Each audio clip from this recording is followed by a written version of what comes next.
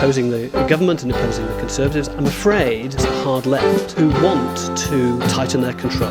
They want to sideline moderate voices. I don't think anybody should be surprised about that is the nature of the hard left. And of course we know that the hard left famously cannot tolerate any dissent whatsoever. We know who the hard left are, who associate with the hard left. You just said that we were too right-wing. Hard left agenda. Printing money, nationalisation without compensation, that sort of hard left-wing position. Hard left, the hard left, the hard left, the hard left, the hard left, the hard left, hard left, hard left, the hard left, the hard left, hard left, the hard left, hard left, hard left, hard left, hard left, the hard left, the hard left, left, the hard left, the hard left, hard left, hard left, the hard left, the hard left, left, the hard left, left, the hard left, the hard left, left, hard left, soon be dead. Look for something built to last. Did you see my tweet when I tagged you in? Yeah, I'm just looking it up now because I don't want to load up Twitter on my computer. You just ignore this because you were watching football, or were you just like, fuck off? Oh god, fuck's sake. I don't think it showed up on my mentions at all. That's my excuse and I'm sticking That to happened it. the other day with the Mumford & Sons thing. Have you got me fucking muted or something? No.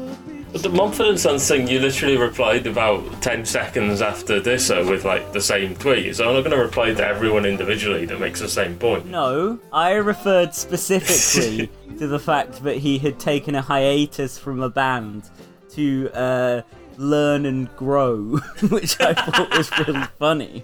And he's obviously done it, and he's grown to the point where he's outgrown Mumford & Sons. And is like, I'm gonna make it in the wider world of right-wing commentary. But you phrased it like you were like, hang on, I thought he was taking time out to learn and grow. So I took it the same as this. I was like, oh, has he not just taken time out or whatever it was he said, you know? Well, admittedly, I should have like joined your conversation. Look, this is not something we'll ever say much about the comedy stylings of real politics, but I think you were just a bit too subtle there. Well, yeah, I suppose it was a deep cut for those who had fond memories of his statement on his original hiatus from the band. Much like the Gapecasts, you've got to be really on the ball to catch the subtle humour. Yeah, I'm not a Mumford's head, but I'm obviously a Winston head, you know. Yes. But we're going to be talking about that at a later date, so let's just abandon that shitty band. Let's not talk about that total fucking dog shit. Oh yeah. So what are we having like? So what have we established? Like Twitter is silencing me, and Twitter is silencing you. You know, you've had many claims to being silenced by Twitter. Most of them, let's face it, better than this one. Most of them entirely legitimate. Most of them just involved you getting like randomly banned for Nothing. You know. Fuck all. But you know, just philosophizing here about you know what it's like to be thought leaders. And I think morally, you can take whatever your follower numbers are and multiply them by about 5, and just say that's what you would have had if the hated Twitter weren't biased against you. Exactly. Yeah. Morally, it was Twitter followings are a mark of morality. It's just some of them are incorrect, so they don't show the full picture. Yeah. If you wanted to buy loads of followers, like the leader of the Labour Party, you could have done that anytime. But you know, integrity is important to some people still. Yeah, exactly. Like, yeah, I bet he wishes he could buy voters. So, little bit on Batley and Spen. That's still going on. I think have you been invited on Sinan's thing on Friday? No, I haven't. No. Who's on it? Because I'll probably watch it if it's good. I'm sure he has simply forgotten and will be getting round to inviting you shortly. I mean, if there's football on Friday, then he's probably just correctly assumed I won't be about. So I'll be there watching the results roll in with Sinan for a bit on Friday, in addition to doing our own thing where we're going to be talking about some I don't even know what to call them, some artisanal faux folk musicians, like, but we'll get to that at the time. Yeah, this by-election is pretty big because a lot of people are saying that Keir Starmer will have to resign if it goes down, and a lot of people are saying even that there'll be a leadership challenge to Keir Starmer. Yeah. I mean, there'll be something. It's just not working for anyone at the moment. Yeah, it might be more advantageous to the left if he stepped down on his own accord, rather than waiting to be challenged by somebody like Rayner or whoever.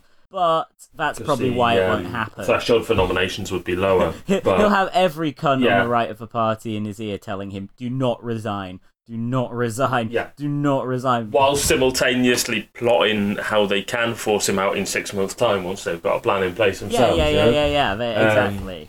There's a lower nomination threshold for MPs if the leader has resigned. You need, I think you need like 40 to actually challenge him.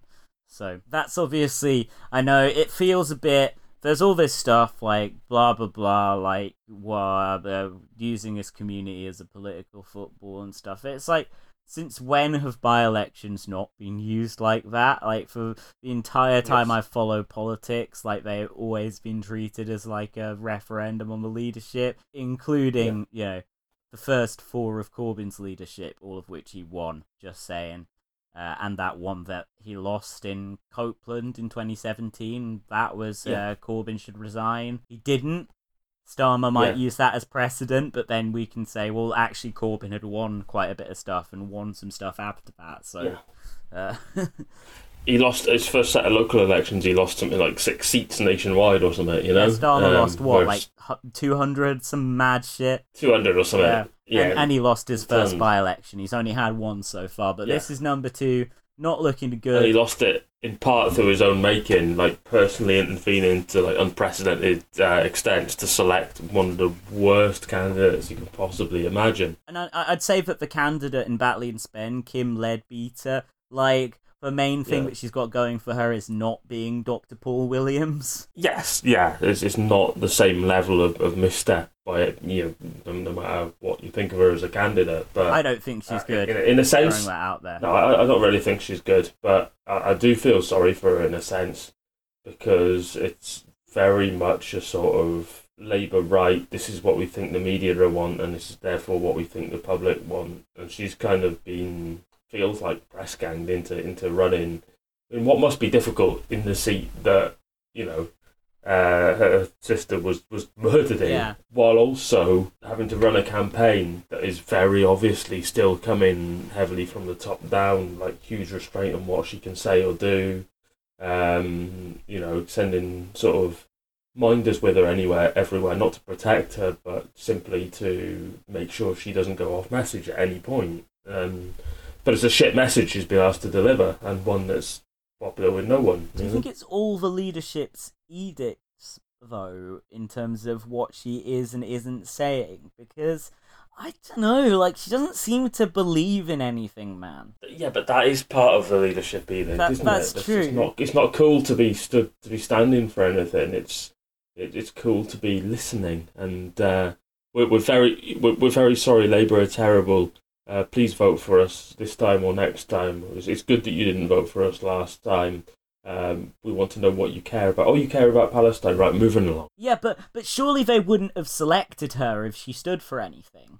They picked her because they knew that she was just kind of this like floating centrist kind of person who doesn't particularly like hold. I think yes, but I think they've assumed that, as a sort of broad centrist who's been successful in a sort of extra political career and so on, they've kind of assumed that she literally stands for nothing and has no strong opinions. They've treated her like someone that's been concurrently on the Labour Party ladder for 20 years, and you see all these people that have been in NOLS, have been bag carriers for their MP. Like they don't stand for anything, because although they have views of their own, they've had it drummed into them not to ever express anything off the party line or the line that's gonna get you a leg up.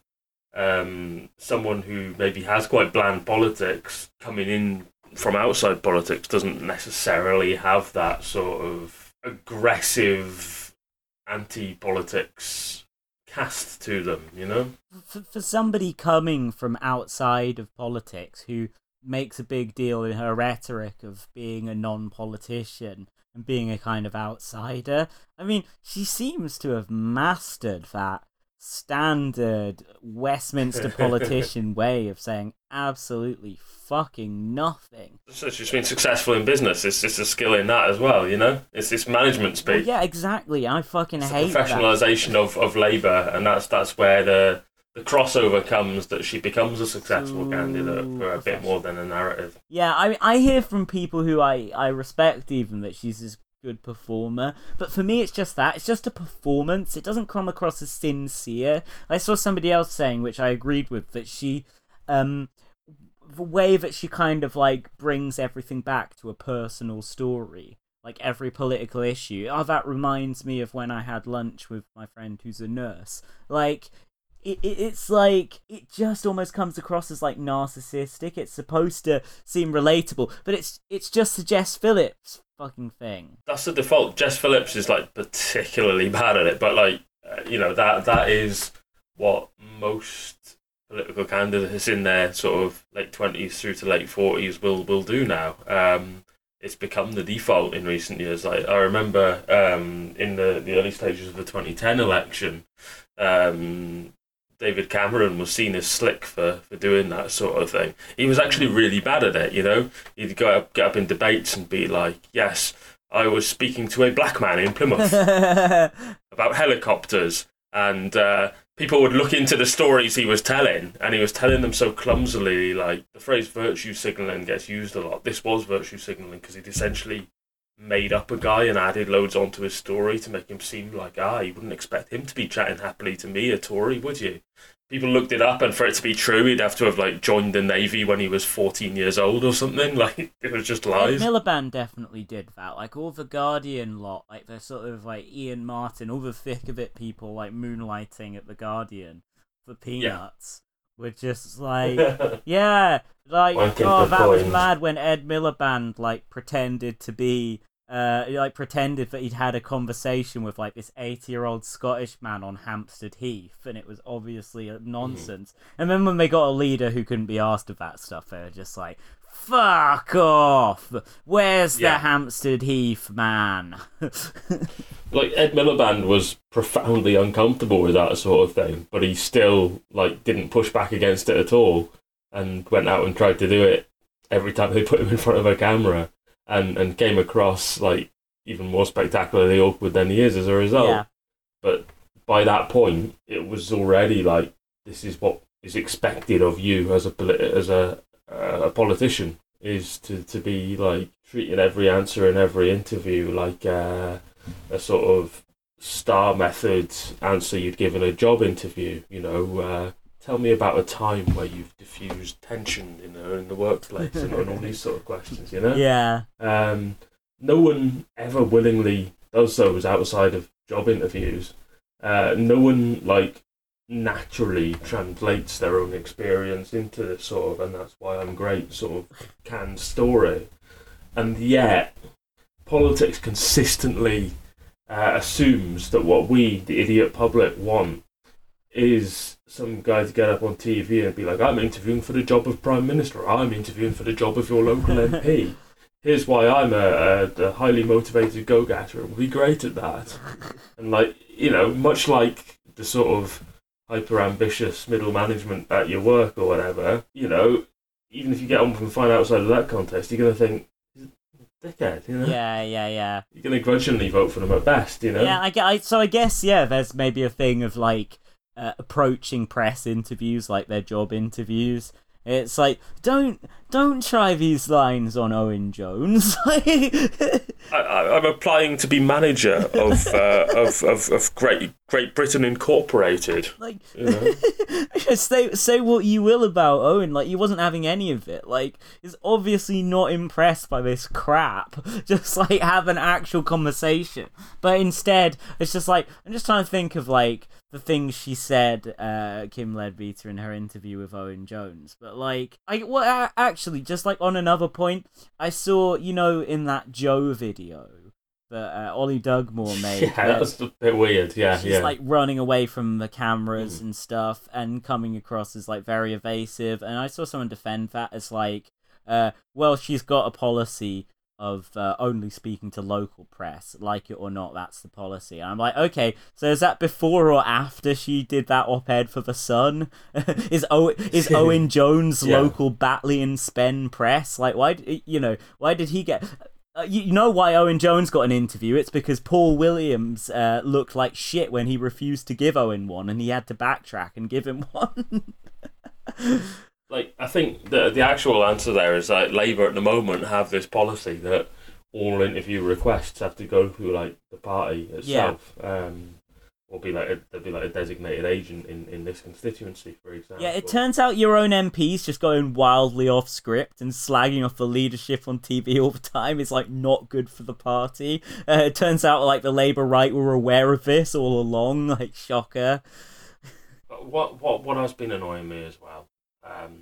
Obviously, there's the Galloway thing going on, and Owen Jones, while we're on the topic of him and his interviews, has got a spectacular amount of flack for doing an interview with George Galloway. Now, I'm honestly not sure the wisdom of interviewing George Galloway at this point in time, but the framing from the right has been like, Owen Jones supports George Galloway and is promoting him and his campaign. I'll defend him interviewing it. Like, I don't think it would be appropriate on like the kind of show we do, but on Owen's show, he does make a point of talking to people who he doesn't agree with, and when you're looking, he's not giving him an easy ride any more than he's given Kim Leadbeater an easy ride. Well, exactly, and just remind herself to get to some of the things she said in her interview in a little bit. But yeah, on Galloway first, like. Galloway's a major player in this by-election. I think it would not be a complete picture without interviewing him. And, if you also, like, he avoided mischaracterizing him as other people have done. Like, I don't like Galloway either, but, like, fair's fair. And, a lot of people are just kind of, attributing any bad shit that happens in Batley and Spen to him. Whatever, though he has done some things to stir tensions up. For example, like delivering that bizarre homophobic speech at the homophobic rally. At this point, I don't know exactly when the crossover point was, but I think it was some time ago.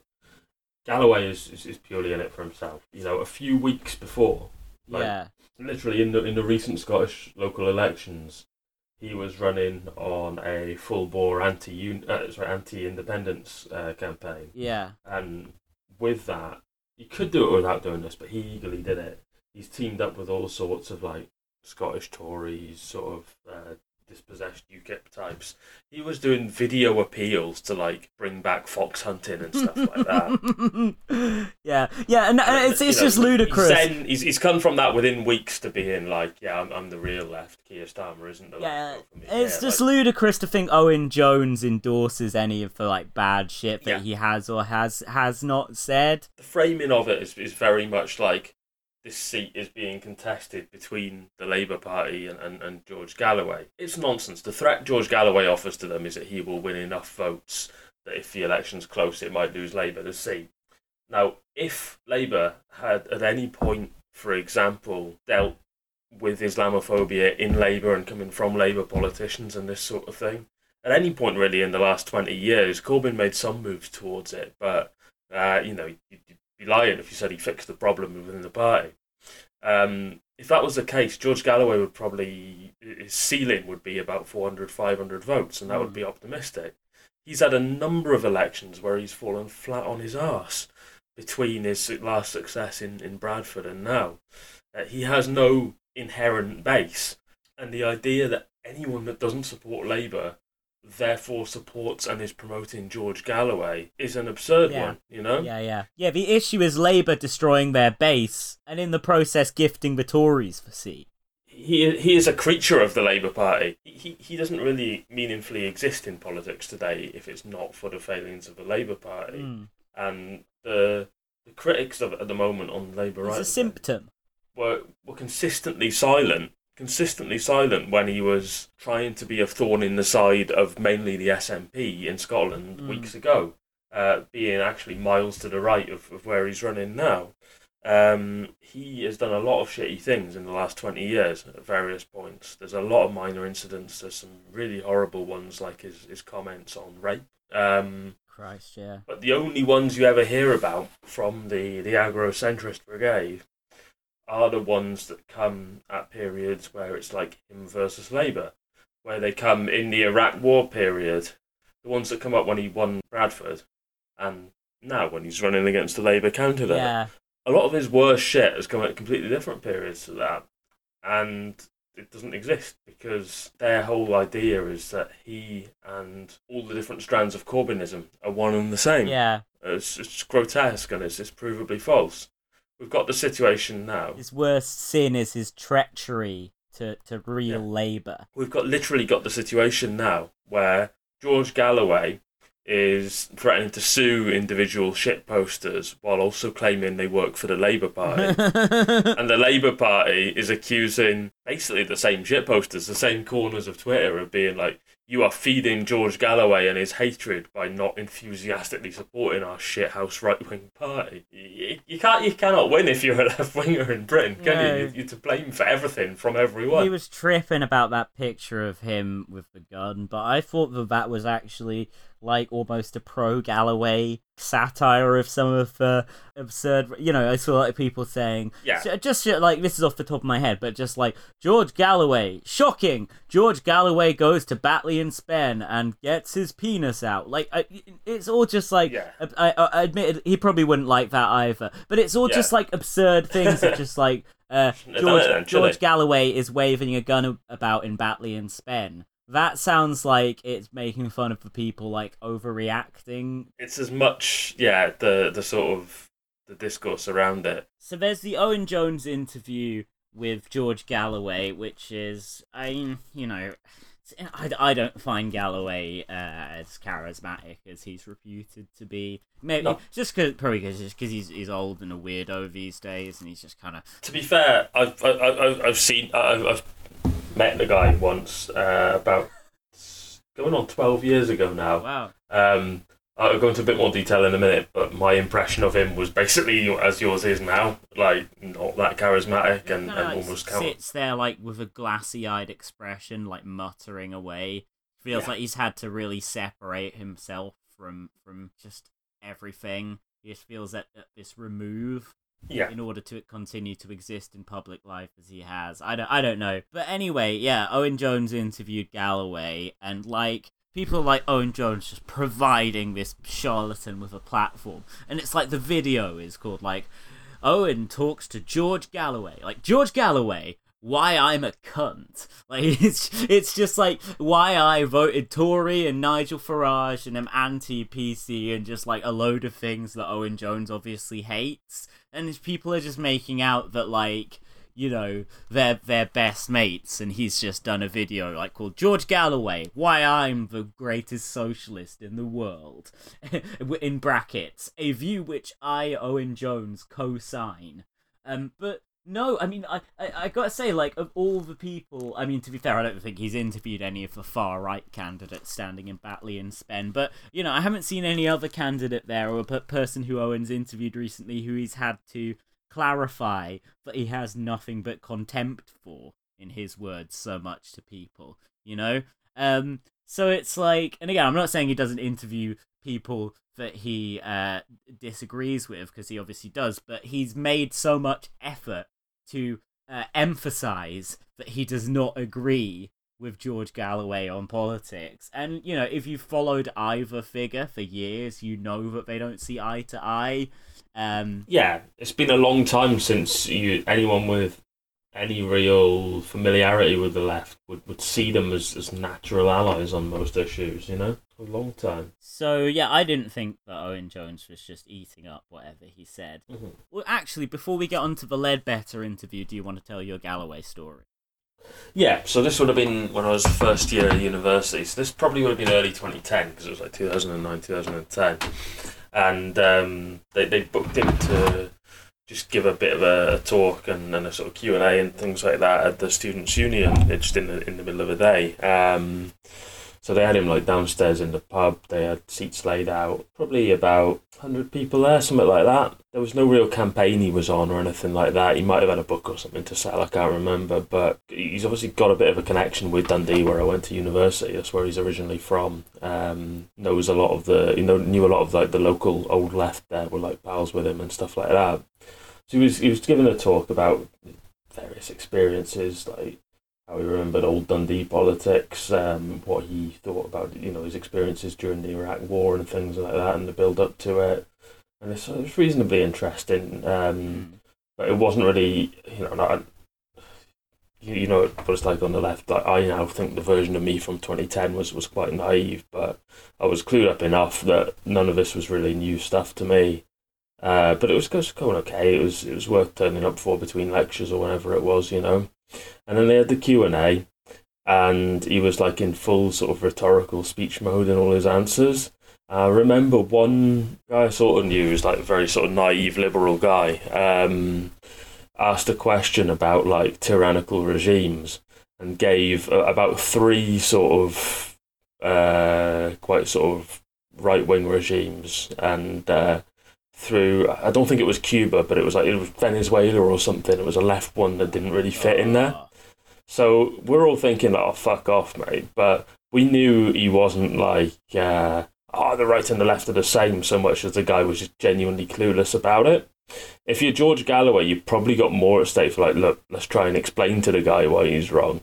But he just went off on the guy like a switch flip, and he flipped out on the guy, but not in a funny way, like a sort of genuinely claiming that this this scrawny Lib Dem first year guy was like a paid agent of the CIA, not literally, but he was like heavily implying like the Americans are paying you to come to my little talk and ask a stupid question. That rocks, and man. everyone, you could see like other things he'd said, they'd been like, some people would be like, fuck off, and some people would be like, yeah, well said. And then there was this, you'd look around and everyone from the left to like the token student Tories who turned up to be out, everyone was just like, the fuck is this guy? Is this a bit? Like, what's he doing?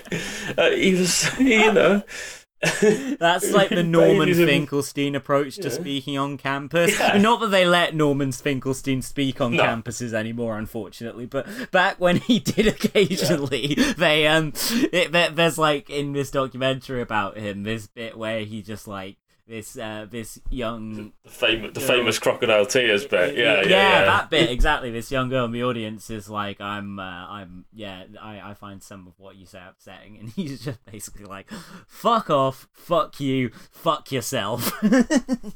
The thing is, it would have been like an easy win for Galloway for him to say, look, I don't think Venezuela belongs on that list. I'll explain why in a sec. Here's my answer to your question. Maybe he had fucking slightly more integrity back then. He wasn't about the easy win. He was about making the tough choices. It was about demolishing some little nerd who later ran for like the Lib Dems on the local council and got about 2 votes. Well, maybe Galloway knew something. Maybe they would have been elected if Galloway hadn't put the frighteners on him. Yeah, well, that's the question you got to ask. Like, was that guy headed in the Lib Dem direction anyway, and Galloway called it right, or did Galloway send that guy further down the Lib Dem wormhole? No, my theory is that he genuinely was on the payroll of the CIA. That after him getting destroyed by Facts and Logic in the basement floor of Dundee Students' Union, they cut him loose so he wasn't going to go in Labour anymore, and that's why he became a Lib Dem.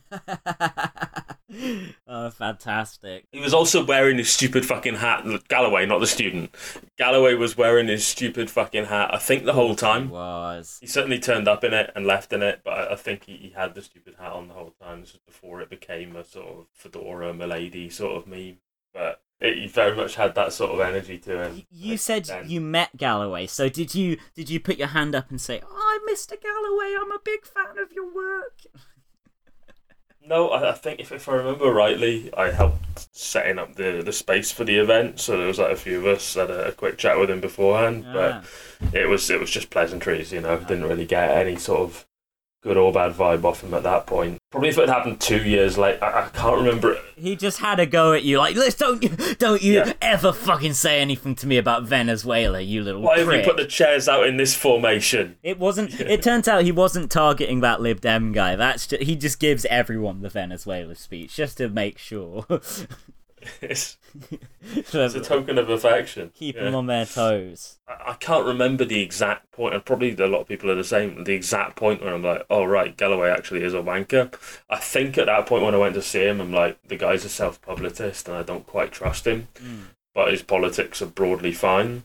But probably if it had been like the exact same event 2 years later, I either wouldn't have gone, or I would have been proper heckling him from the crowd, because it was when he went full Assange in a bad way, not just this is grim that they can lock someone up for that, but actually rape is fine and it's just banter or whatever it was he said, Not full Assange in the sense of being unjustly locked up and facing extradition to the United States or No. be taught. Full Assange in the sense that you got a very clear sense you wouldn't really want any women to be left alone around him. That would be such a feather in his cap. Like, To be fair, I think like every Times columnist probably genuinely has wanted to deport George Galloway for a long time. In David Aranovich and that would be like, straight to Guantanamo, mate. I don't know. I think he'd managed to piss off all the other inmates within a couple of days. I think they would destroy him with facts and logic and possibly with weapons. He'd find the most hardline jihadist and start having a go at him for not being Muslim enough. He'd be like, you call yourself observant, you fucking fraud. And he gets waterboarded to death by the inmates. When I was saying some of this stuff that I've said here in a Twitter thread a couple of days ago, someone did say in the replies that like him being pro-Muslim sometimes comes across in a similar way to some of the Philo-Semitism. Couldn't find the word for some reason, but some of the sort of more cynical philo-Semitism you see in like dinner party liberalism and that sort of thing. Mike Gapes, people thought I was Jewish. There's a very unsophisticated, I can get votes from the local Muslim community by saying this and doing this. Yeah. And therefore that means they love me, and therefore it will sort of feed itself. And generally it works in a short term, and then they all realise what a self-serving tosser he is and drive him out. But really, since Bradford, it hasn't even worked in the short term. I did feel bad for the guy in Owen Jones's documentary that he did where he's talking. He's like with Galloway while Galloway's canvassing, and this guy's saying to Galloway, like, don't abandon Batley and Spen when this is over. And Galloway doesn't even like say that he won't. He's just like, if I get elected, I will make Batley and Spen known in every country in the world. It's like, but you didn't say you're going to stick around, did you? So moving on from Galloway, but continuing talking about the Owen Jones coverage for Batley and Spen by-election. The Kim Leadbeater interview, I think he put the full one out today or yesterday.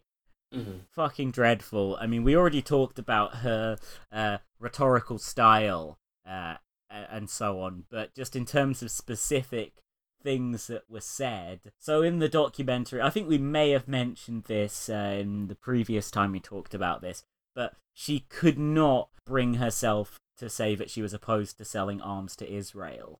She's like, it's not as simple as that. It's like, what do you need to know there? Weapons, Britain selling them, Israel killing people. She's like, actually, I've thought about it now, and we need to also sell arms to Hamas and level the playing field. No, I don't think that's going to be it. Again, it's the Labour right. They're in with the weapons companies. Like, that's it. That's probably not her personal view, but that's why Starmer's leadership don't want parliamentary candidates that are saying that we're opposed to arms sales to Israel. Because, there's probably like GMB members or something working at the weapons plants, and that's important to the whole network of patronage that sustains various right-wing MPs and so on and so you don't need me to explain how everything in the Labour movement links up. That's old news, kind of, that she couldn't bring herself to articulate a position on that.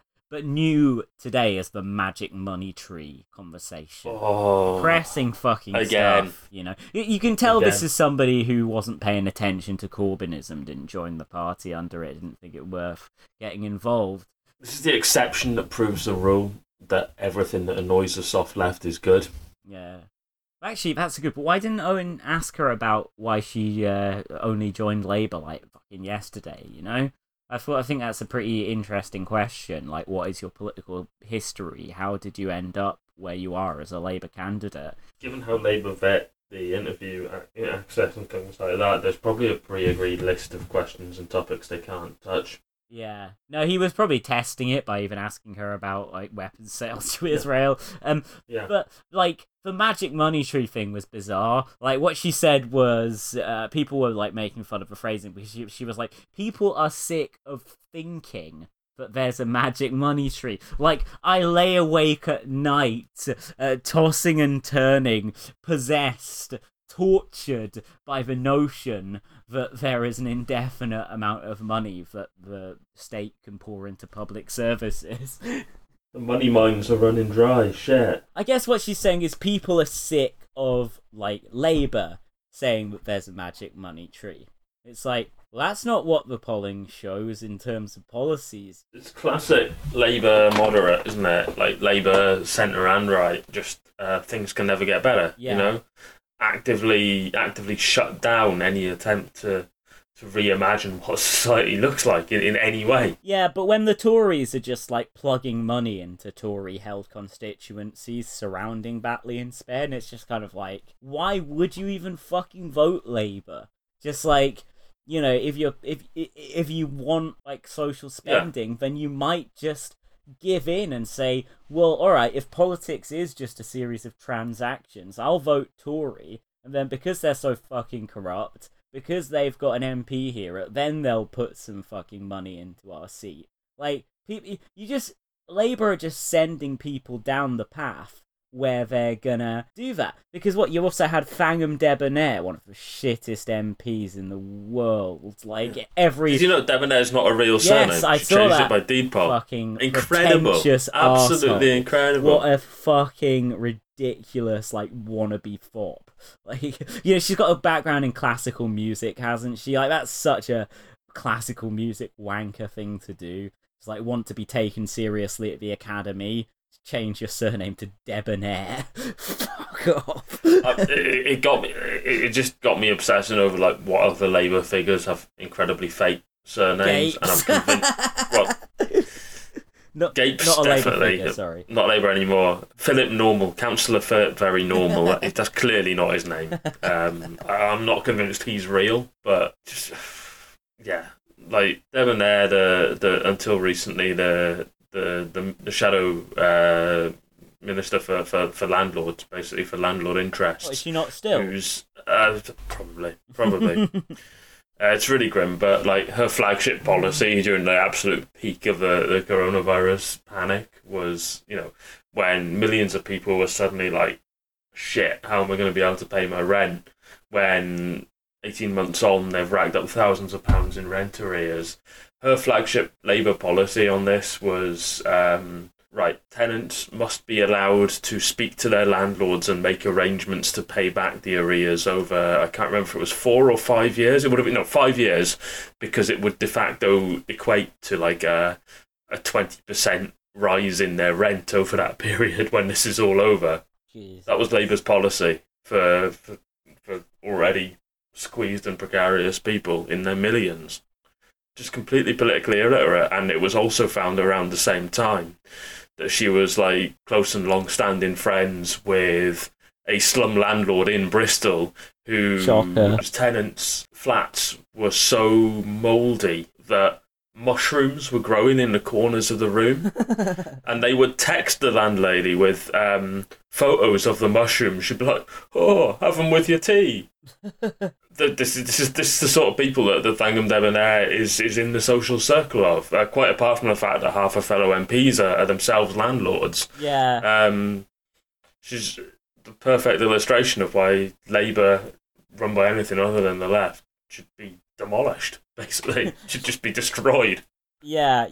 Other than You can't save that. Yeah, absolutely. I mean, she says Labour says calling for free social care would just give Tories a stick to beat us with. So that's basically what Kim Leadbeater's say. A stick to lead-beater us. A stick to beat us with.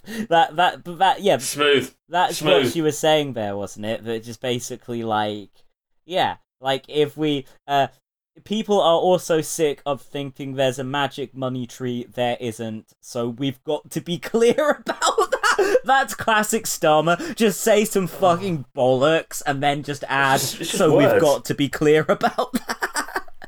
Just say the least clear, like water that's just like swamp water with radioactive waste poured in level of clear. Just people driving their car up and just tipping all their fucking rubbish into it. That kind of clear. And then just and we've got to be clear about that. And that is the agenda we will be setting out. It's that kind of thing, like the classic Starmer interview where he said, generic political speech, generic political text and phrasing. Look, I'm the fucking co-host of an angry political podcast, right? I'm not angry. I don't know. You might be angry. I'm laughing. I've got a politics degree, right? I am by every stretch of the imagination a fucking nerd, right? And whenever I've gone along to a Scottish Labour conference or any sort of political event where active politicians are making speeches, I can't focus on it. I tune out after about 30 seconds. I can't do it. Yeah. It's just generic filler. It's the spoken word equivalent of when you zoom in on a photo of a magazine or a newspaper and a film and it's got the lorem ipsum filler Latin text, That is New Labour. And you can kind of date it back to Tony Blair himself. He was you've spoken about it before. He was seen as a good speaker, but really he just had a kind of bizarre, odd gesture type charisma, and his phrasing and that was just odd enough to maybe keep you focused. He wasn't really good, and everyone else has just been a shit boring copy of him since he won votes.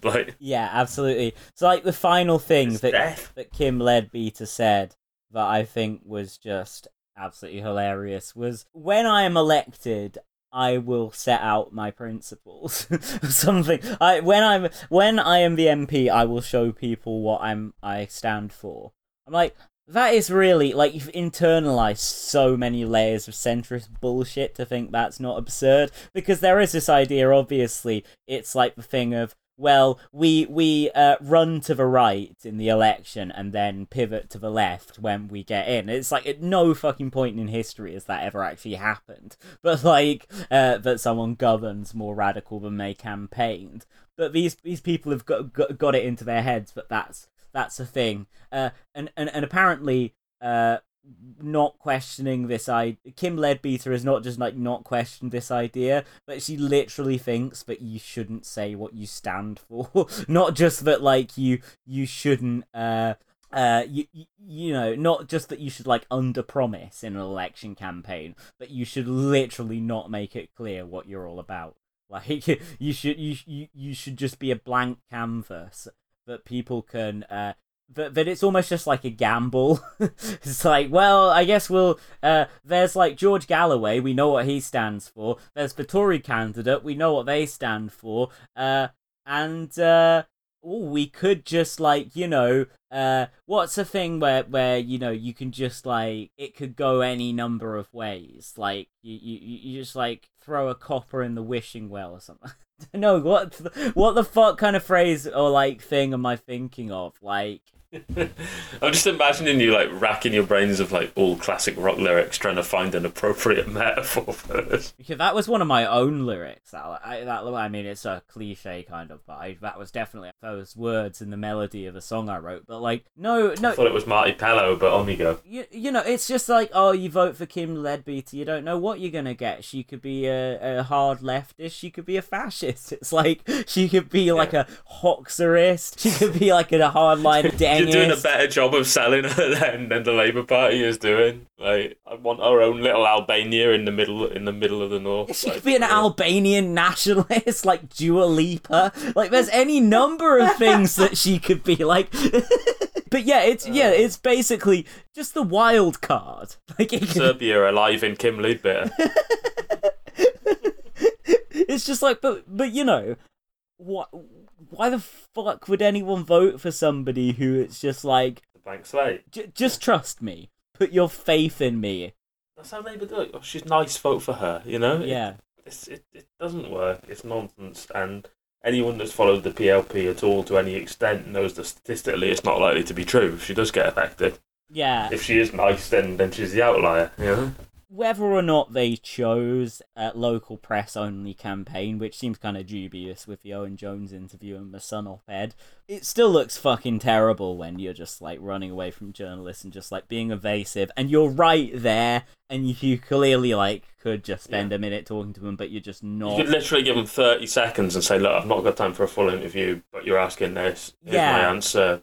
And like, best of luck with the piece. Bye. Naz Shah can talk to them. I'm off to meet more people on the doorsteps or some shit, you know? Like Andy Burnham, the mayor of Greater Manchester, one of the most like actually powerful Labour politicians in the country, for whatever that counts. Yeah. He could spare a few minutes to talk to Owen Jones, and also just like, you know, you're saying how shit George Galloway is and stuff, but he's talking to them, and it just leaves this vacuum. It's like Galloway's side of the story is out there and yours isn't, so that it's just an own goal. And you know, there's all this stuff about Ostama professionalising the Labour operation, but the people I know who've worked for Corbyn in like the comms area, which is like a good handful of people, like all of them would like break out in a cold sweat if like people were doing media management like that when they were in charge of it. Like Starmer's office are not doing a good job with this like centralized approach to campaigning. That's the thing I enjoyed listening back to the last episode when you were just explaining something about someone. I just go wankers in the background.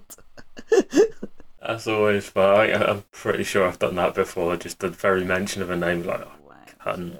Yeah, that's great. That's been a big thing the last week.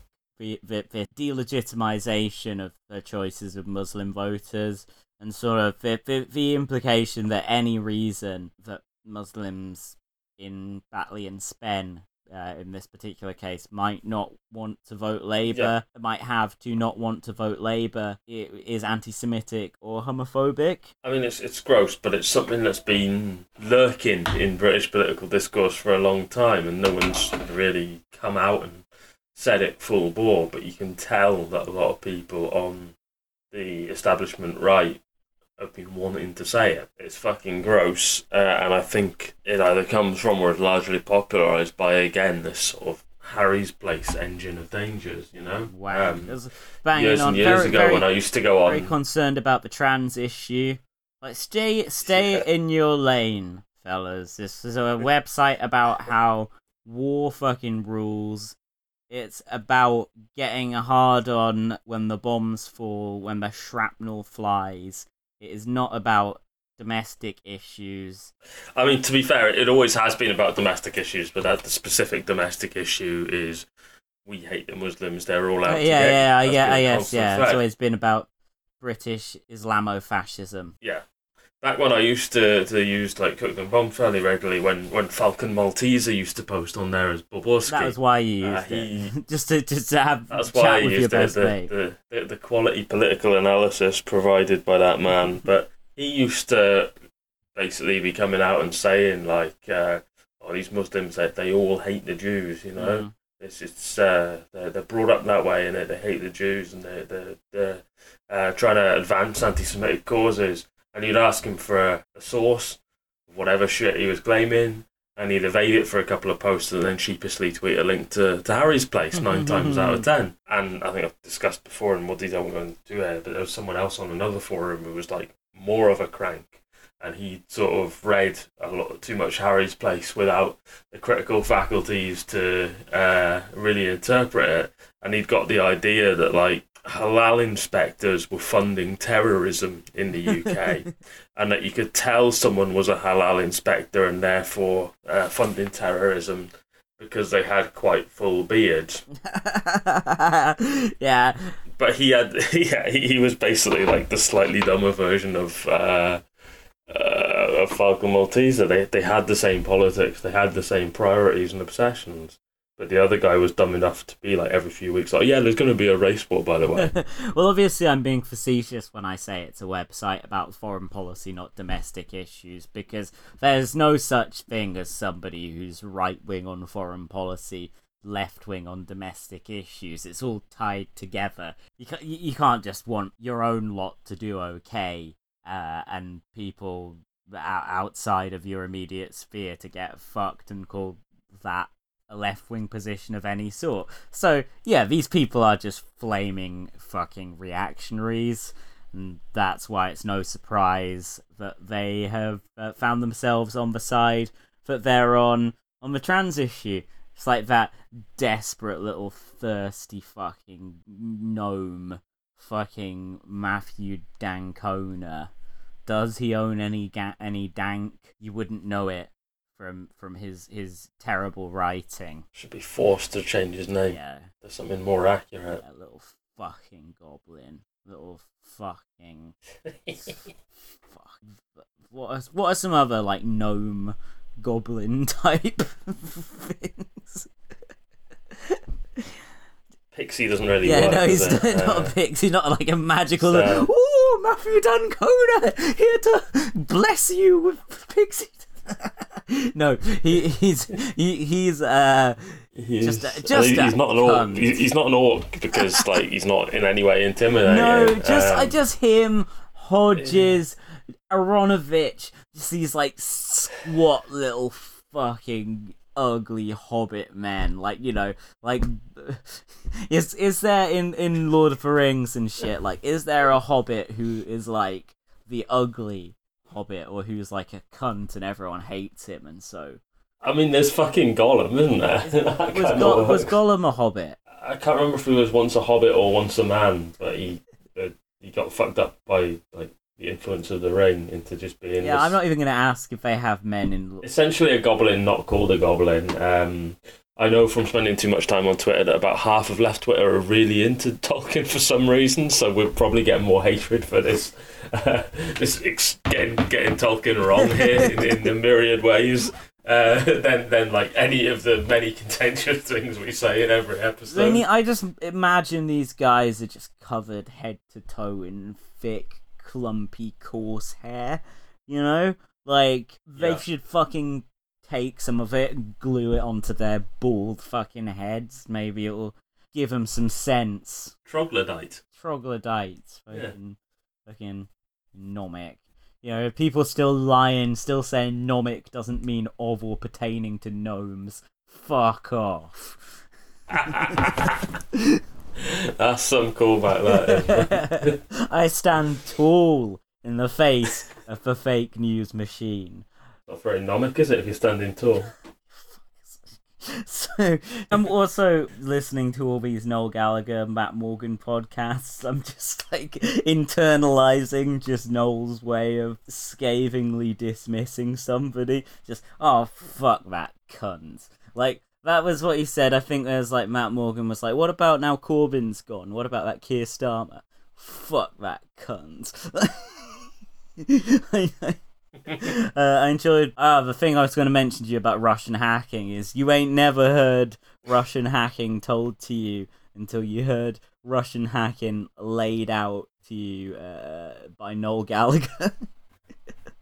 Oh my god. Yeah, you watch some documentaries, probably just like HBO pumping money into just some bullshit catnip for liberals, you know, just like Russia did for...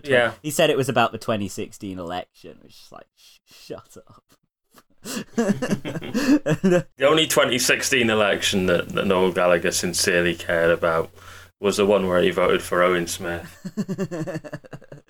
Yeah, I mean, I think, I talked last time about his opinions on Tony Blair. I'm just trying to think what other, like, political opinions have been ventured by Noel on the podcast. The worst thing, I'd actually say Matt Morgan was a worse offender on this than Noel, but, like, literally, Matt Morgan doesn't understand, like, why Jermaine Greer calling herself a feminist, like, doesn't just give her a free pass for, like, for all the horrible transphobic shit she said. Like, basically, he's just like, oh, you know, it's two people I think of, Peter Tatchell and Jermaine Greer. You know, these people, feminism and gay rights, that's what they've always been about. And still fucking people cancel them. And it's like, do you think that somebody, like, doing something at one point just puts them beyond reproach for the rest of their life? Like, yeah, they're both saying it makes them like an unimpeachable expert on that matter forever, and also that their opinions on other stuff is also good, you know? And in both of those two cases, it's absolutely not the case, I heard that, and I was just like, this is just fucking ignorance, you know? This is someone who literally doesn't understand, like, how these things work. Like, how everybody who applies a certain label to themselves does not, by necessity, see eye to eye on every single issue. I mean, also there's a mad bit where Noel keeps mentioning quote unquote Antifa, and he's like, you know, a mad fucking shit, like Antifa over young boys, and Matt Morgan corrects him like it's the Proud Boys, and Noel is just the young boys are a Swiss football team. I think they even say that as well. They're obviously both big football fans, but like, Noel's just like, you know, you got the fucking. Sorry, stop doing the fucking thing. It's just irresistible. Like All right, John Harris. Morgan's got a bit of a. No, actually, they were talking about this, and Matt Morgan pointed out that he was like, "Does it hurt you when they write fuck instead of fuck?" And Noel's like, no. And then he's just like, oh, you know, it's just poncy middle class cunts. It's like, you know, I'm hoping at some point they mention John Harris, because I fucking loved that Noel Gallagher quote recently. It was just like, John Harris is a cunt. We never invited him round my gaff back in the 90s. Noel's like talking about what of it? Oh yeah, the fuck issue. Yeah, Matt Morgan points out that like he's like when he's reading Viz, they write "fack" for Cockneys as well. Us middle class wankers make fun of working class people from the South as well. Okay, but they're like Noel's talking about Antifa, and he's also that's how he says it. I but he also he's like Antifa and the Proud Boys, and like they both get fed like disinformation by Russia that just appeals to whatever their pre-existing political proclivities are, not his phrase. But then he says this thing that he also says in one of the other episodes that I talked about last time, where he's just like, but you know, really, the truth is always somewhere in the middle. And I'm like, what, of anti-fascists and the fucking Proud Boys, the young boys, sorry, the fascist Swiss football team. Please don't sue me. Don't be the first time Switzerland declares war on anyone. I mean, they're mainly known in Britain for like two of the greatest headlines of all time, because they used to play at the Wankdorf Stadium. So it was like some enterprising sports writer had like young boys Wankdorf erection woe over problems with like redeveloping the stadium, and then when that was resolved, young boys Wankdorf erection relief. Fucking hell, it's like that the music producer who produces like every big selling album for like Taylor Swift and everyone, Jack Antonoff. Just like, why the fuck do you call your kid Jack if your surname ends in off? Just cruel. Just no consideration for the life your child is gonna live. I mean, he's done alright for himself fuck him. Like, Bruce Springsteen just even saying, oh, Bruce is part of my inner circle. It's like, fuck off, you're like 12. Like, what the fuck, Bruce is part of your fucking inner circle? But then again, I guess he does spend his time, like, arsing about on super yachts with Noel Gallagher and others. Noel's like, yeah, so I'm friends with it. Like, the amount of name dropping in just like 10 seconds in this. He's like, yeah, I'm mates with Jade Jagger, Mick Jagger's daughter, and then I'm having dinner with her in like Corfu or something, and she's like, can my godfather come along? Which is obviously a bizarre thing to say. Like, why wouldn't you say who it is? And so it makes me feel this is just like Noel embellishing it for narrative purposes. But her godfather shows up, and it gets surprise. He's on a big fucking yacht, and he's Calvin Klein. And like, Calvin Klein brings forth his massive entourage, including Bruce Springsteen, who Noel proceeds to then talk to about music for several hours, and he tells a funny thing about how Springsteen's like, so whatever happened to those Stone Roses, eh? That cool little band from Manchester. And Noel's like, let me get you a drink and I'll sit you down and tell you the whole fucking sorry story. but the point, I was just sitting there thinking, like, what the fuck is Springsteen doing arsing about on super yachts with Calvin Klein? And fuck off, man. Like, literally, like, this, I keep just encountering this stuff about this opulent rich guy's life.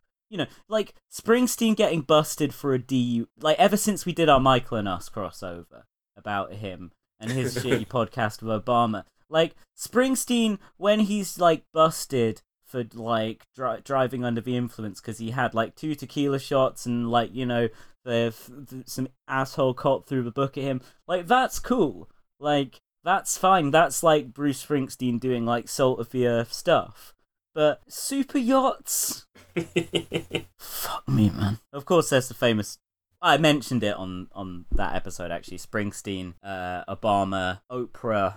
and the hated Hanks swanning about on a fucking yacht. Grotesque. Obviously love Bruce's music and stuff. I'm not, people know that about me, surely. I don't need to sign up to every bit of an artist's politics if I like their work enough. But I feel like with Bruce Springsteen, you just want him to have a distaste for the trappings of wealth and celebrity. Yeah, or at least keep it more subtle that you don't, Yeah. Oh well, he's in his 70s. He wants some time in the sun. Let him, I guess. He's Bruce Springsteen. Anyway, did you want to update everyone on the Polprof situation? Because quite a lot has gone down with that since we last spoke. So actually, we haven't been able to keep up with this because we still haven't released our first fucking Polprof conversation, which we did with FFF. Oh, was that after FFF joined? Right, okay, yeah. Sorry, I misremembered that as being before. No. Okay, not part of the Sinan stuff. No, Sinan was there as well, but yeah. I embarrassed this guy, and he'd sort of gone a bit quiet on Twitter about it and just pretended it didn't happen. Professor Steve Fielding. Professor Stephen Fielding, yes. Polprof Steve. The original. So he got caught out because he accused me of making up this gross tweet he'd done, and the tweet was still live at the time and remained live for almost 24 hours afterward, and he just got ratioed to fuck as a result of that. The only immediate outcome of that, like within, again, that 24 hours, was him deleting that one tweet and changing his bio, which was a link to all his projects he had on the go, to all of my views are my own and none of them are worth sharing. I apologise in advance. And let me just find the apology, because he did have it pinned, but he's already unpinned it because he's a coward. Fucking, I swear, what's his name? Fucking Ben Bradley had his up there at the top of his profile a lot longer. No, I'm not sure he ever pinned it, because he did the sort of tweet it, and then like late at night, and then immediately retweet loads of like local campaigning from local Tories to push it down his line. So we all had to ratio him into oblivion. And that's why it became so viral, because people were not letting him do that. Yeah, okay. So 4 days ago, I think this was roughly nearly a week after the original incident. He just did a tweet that was like, in light of recent events, and then the rest of it was like a screenshot of a Word document or something, you know? The usual sort of please retweet sort of energy. It's masterful because it's sort of an apology, but it's not an apology. It's a masterful use of language to try and not outright openly make him the victim, but kind of constantly be implying that he is actually the victim in all this. It reads as follows. After recently questioning the content of an Owen Jones piece, a Twitter pile-on ensued, including one tweet from an anonymous account, which was linked to a tweet from 2012, and for which, it alleged, I was responsible. Given the provenance and context, my immediate reaction was that it was fabricated.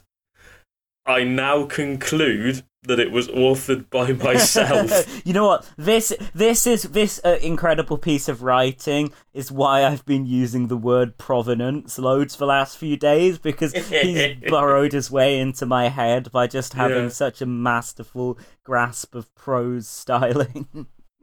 My tweet was crass, and it has now been deleted, so I apologise to anyone offended by it. That's the key sentence. I now conclude it was authored by myself. I've conducted a thorough investigation. It's just cruel of him to dangle that in front of us and not, like, show us the investigation. Show us the cogs turning in the Pol Prof brain. That's I want step by step. How can I establish if this tweet that's still live on Twitter that's linked to my account, that when you click through it takes me to my own profile, was by me or not? Let me see. These leftists are always at it, you know? I don't know. He probably doesn't know how to search his own tweets. It's like fucking typical, like, older idiot Twitter user. Just like, you know, probably some old smart Twitter users. Just, you know, it's not like second nature to know to bang in a search term, like, next to the relevant stuff, if you know what I mean. It's just, he was working on it for days, just, like, trying to work out how to do a Twitter search. You know it was a good tweet he's done there with his apology, because it's got under it the mark of one. Who can reply? People at Polprof Steve follows or mentioned can reply. As a result of that, it only has one reply to it, which is Heather Mendick, who I think might be on the wind-up here, saying, I missed all this, but now I'm curious. What was the deleted tweet? To which he simply does not reply. You know, Heather's a mutual of mine. She used to work for Corbyn, I think. Yeah. So, yeah, she's definitely on the wind-up. Yeah. I'm actually quite surprised they're mutuals, but, you know. Yeah. It's funny, and she's used it for good there, to troll politely. But the result of that, him setting that status on it, is that he's got 368 quote tweets on it. Yeah, no. And it's just mostly just people absolutely ripping the piss out of his phrasing and non-apology. I didn't see this at the first time because it was like a day after he tweeted the apology. It wasn't one of the first dunk-ins, but Chris Rossdale at C. Rossdale did a how it started and how it's going with that apology. But the how it started is a different tweet by Pol Prof Steve that says, is there a word for an apology which is only made because the guilty party has been found out and trying to bluff it out hasn't worked? I wonder. The Birchill. Well, what he originally tweeted was just like, Muslims and Jews finally find common ground. I'm gonna say some offensive shit about them. You know, like, it was actually in desire to cut up small boys. I don't know what the fucking Muslim thing referred to in this case, but is he describing circumcision as cutting up small boys? Yes, that's specifically what he's doing, because it was a Giles Fraser article he was referring to when he said it. Before Giles Fraser went like full alt-right, which was weird. Weirdo. He was just this kind of boring liberal potato. If I wanted, you know? Tory policies, I'd vote Tory. A year later, votes Tory. The ultimate how it started and how it's going. Yeah. Oh man. So yeah. Any other Steve Fielding developments here? No. No, He's just gone back to his fucking boring usual tweeting. yeah. What shit does he usually tweet about? Let's have a look. I'll just have a look down the image tab. Posting the same meme over and over again. I mean, we all do this. He's posted it like 3 times in a row. It's a picture. He's going for Laura Pidcock this evening for appearing at some event that's saying the Tories are bad. How dare she? Yeah. I know, shocking, isn't it? He's having a go at the left for like not liking the Beatles at the time. He's like the reaction of Summer for left to the Beatles, and then a little like person shrugging emoji. Is that? I mean, yeah, person shrugging emoji. Leftist reactions ran the gamut from the beadily doctrinaire to radio producer and CPGB stalwart Charles Parker. The Beatles syndrome provided incontrovertible evidence that pop was a form of social control, sanctioned and utilised by the social elite to safeguard their position. The frankly bizarre Beatlemaniacs reminded classical composer and fellow CPGB member Alan Bush of voodoo in British Guyana.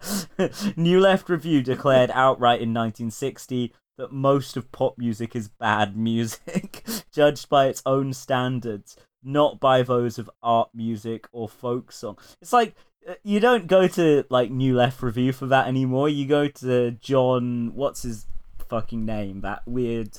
He was tweeting about how it would be great if, like, Glastonbury... Oh, Millbank, yeah. He was like, wouldn't it... I long for the day that Glastonbury refers to pagan ceremonies where we would stab the child in the chest. Later critiques from underground or anarchist commentators were, if anything, less fretful or forgiving. King Mob's response to All You Need Is Love was to daub All You Need Is Dynamite on a Tavistock road. That's not really attacking the Beatles, though, is it? That's referencing the Beatles. They're very different things, you know? Yeah, I guess it's just, you know, he may even have... Or King Mob, is that a organisation? Anyway, King Mob may have liked the song on a musical level, but just thought, well, we have a different strategic approach, which is... Well, King Mob were basically a sort of anarchist situationist group around late 60s sort of time. Okay. It's well known that there were like revolutionary critiques of the Beatles. The song Revolution doesn't exist in a vacuum, They in fact... which is in fact a Beatles critique of revolution. So you like, it was going both ways. There were obviously going to be some contradictions there. They're credited by many with the famous graffiti with the, you know, on one of London's commuter tube routes. It's like same thing day after day: tube work, dinner, work tube, armchair, TV, sleep tube work. How much more can you take? 1 in 10 go mad, 1 in 5 cracks up. That's something that still gets referenced today, so it makes sense why the Pol Prof's still grubbing around them, you know? Yeah, well, I just think it's funny that Stu Fielding is like, he's just like grasping so hard for a shot at the left. He's just like, you fucking guys didn't even realize that the Beatles were good. It's like, wait, if you want like fucking ultra like sour-faced British leftists despising innovative developments in popular music, like go to the reaction to Bob Dylan going electric. Like that's if anything more fucking ridiculous than this anti-Beatles stuff, because it was literally just like playing electric music is an affront to socialism somehow. But yeah, it's just really funny that he's just like, oh, well, what's a unquestionably exemplary of the arc of history bending towards progress? Oh yeah, the Beatles. you know the left.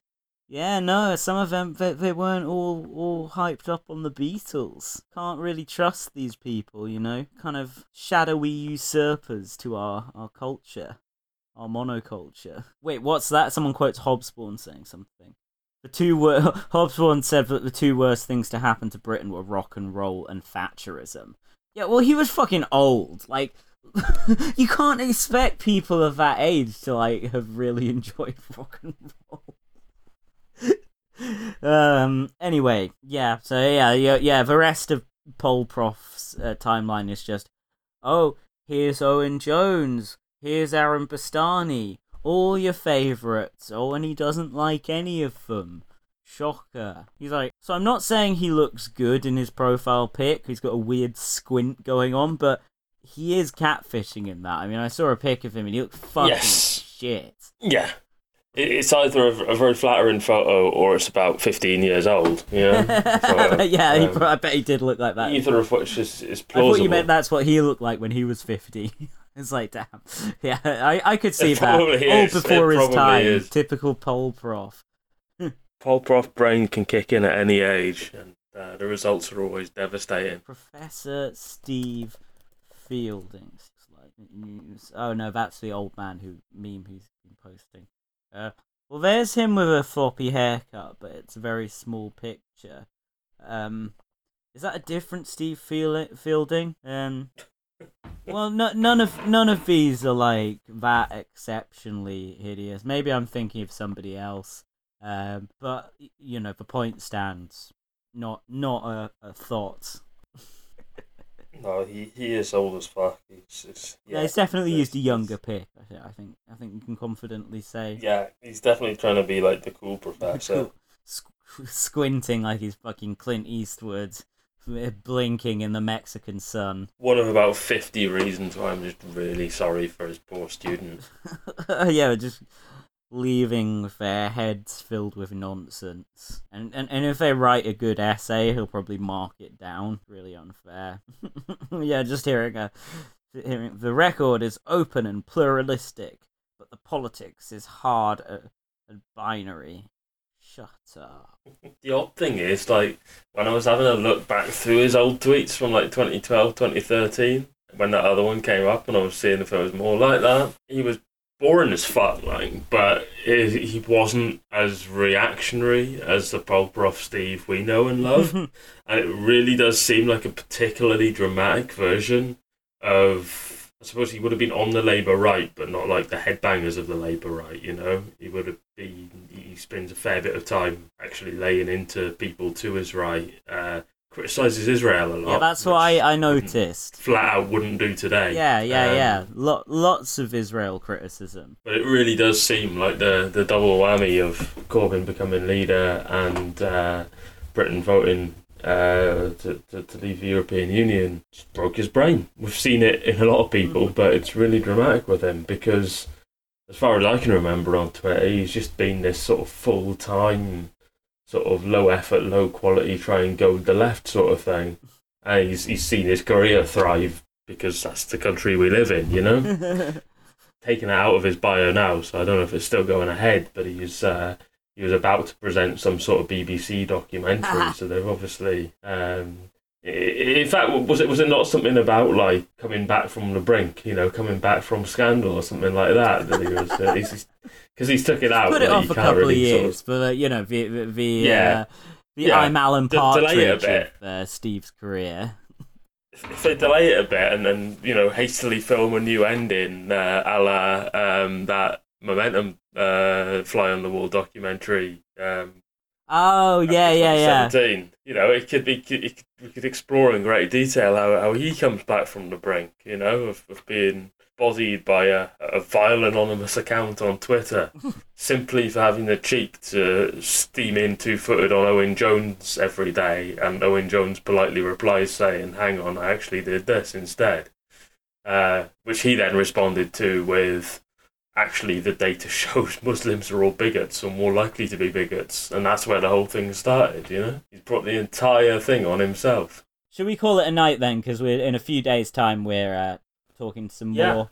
I think so. We've got a good hour and a half on this, yeah. Just want to say a big F in the collective chat of our listeners to Mike Gravel, who died today. Oh, yeah, very sad. Titan of the American anti-war movement. I'm glad you announced that one because I thought of mentioning it and I was definitely going to say Mike Gravel. So I did just check on Wikipedia to see if I was pronouncing it right. It's that American shit, you know. They put so much effort into pronouncing words. Mike Gravel. It's like, it's gravel. Like, Monty Python. It's Python. Like, stop. For a man who lived to, I think, 91, tryhards.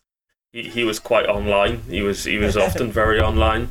But the upshot of that is that I mainly know him from online, and you don't really hear people going like, yes, Mike Gravel. No, I dig him. Yeah, I think he was cool as an online figure, and of course, like, you can look into what he did in the past, like read out the Pentagon Papers in the Senate or something. Have I fucked that up? Yeah, no, he's the one that got it on the congressional record. Okay.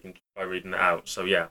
Was that just like a filibuster? He just stood there for like days, just reading all that shit. I think in practice, because essentially it needs to be like said in Congress to get it on the congressional record. So he's basically gone there and read the lot out, you know. Oh, well, that's yeah, that's cool. That's like classic, like political Machiavellian schemes. But he was pretty consistently anti-war. Whenever they let him into any any presidential debate sort of thing, he'd always absolutely clean house with everyone in there. Yeah. And as a result of that, they usually wouldn't let him in them. And it was quite disheartening. Back in 2008 when he ran, it was quite disheartening that like a lot of people who weren't right-wing but who were young and not heavily political sort of got into Ron Paul because like, he's anti-war, when that was like his one good position, and he'd sort of come to it by accidental reasons. Like, you've got an anti-war candidate right there. Yeah. Who isn't just trying to sell you a million different pyramid schemes and take all your money, you know? And, you know, who isn't actually a massive old school 1930s racist. Did Ron Paul die? No, Ron Paul, he had a heart attack, didn't he? That was quite funny. Who the fuck am I thinking of Herman Cain? He's like another weird libertarian dude, isn't he? Yeah, he died. Okay, yeah, cool. He died of COVID and had like scheduled tweets come out 2 days later saying like COVID was a hoax and that was what masks off and all that. Yeah, no, I was thinking of was that Ron Paul's still fucking tweeting. Rand Paul got beat up by his neighbour. That was really funny. No, I was thinking of Rand Paul also did a thing where he was just like, it's fucking COVID, it's a bunch of bullshit, blah, blah, blah. Had it 2 days later, you know? It was a classic Herman Cain kind of thing, but he didn't actually die. You know, make of that what you will. Ron Paul is about, and he's still punting his Liberty Report, although it seems now to be like a YouTube channel instead of a newsletter, which says a lot about YouTube's content moderation, given his newsletter is famous for being like incredibly racist over a period of decades. Very anti-Semitic as well. Oh! He doesn't like these international bankers, these cabals of international bankers, does Ron Paul. I can't get behind a man who doesn't like international bankers. My favourite people. I'm Tom Doran. God. Tom Doran in his IDF hoodie. What a cunt. Yeah, I just like that was just in case anyone didn't get the satire there. That was people who think that like expressing right-wing views like I love capitalists makes you the least anti-Semitic person in the world. Obviously. All right, man. So thanks for listening, everyone. We've been shooting the shit about politics. Subscribe to the Patreon. Yeah, that's about it. Starmer out. Yep. As ever, Starmer, get a fuck. Our position has really evolved on Starmer from we don't support him at all to we really don't support him at all.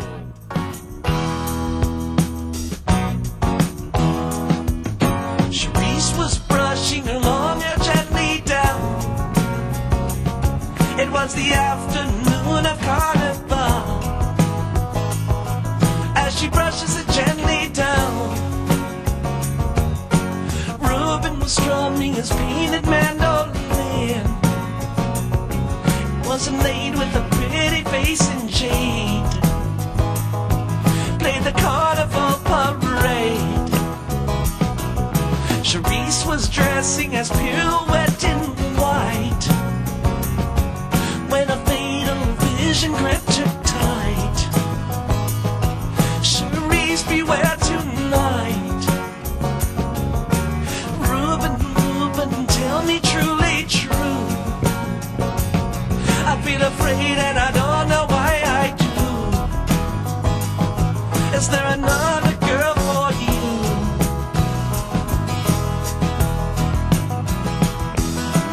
If you could see my heart, you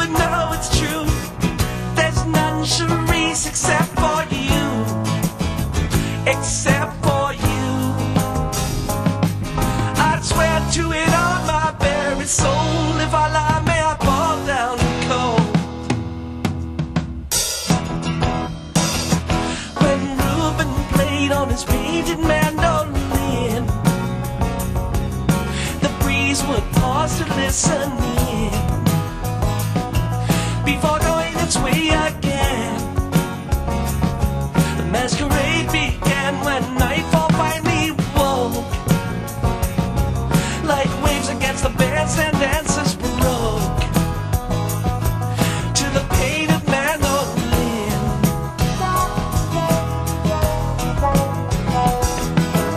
Looking out on the crowd who was standing there, sweet Ruby Claire and Reuben stared at Reuben stared.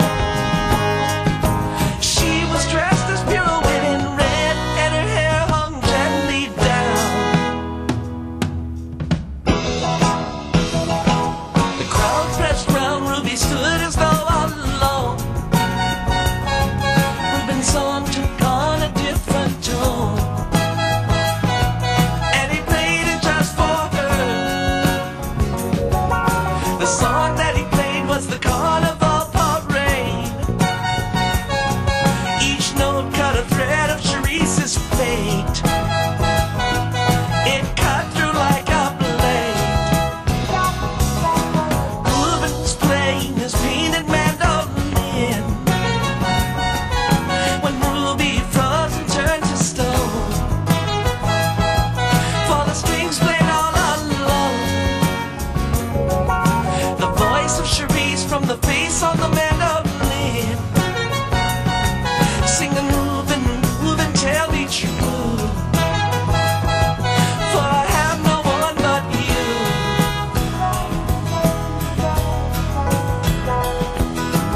If you could see my heart, you would know it's true. There's none, Cherise, except for you, except for you. I'd swear to it on my very soul. If I lie, may I fall down cold. The truth of love and unsung song must tell. The course of love must follow blind, without a look behind. Reuben walked the streets of New Orleans till dawn. Cherise so lightly in his arms, and her hair hung gently down.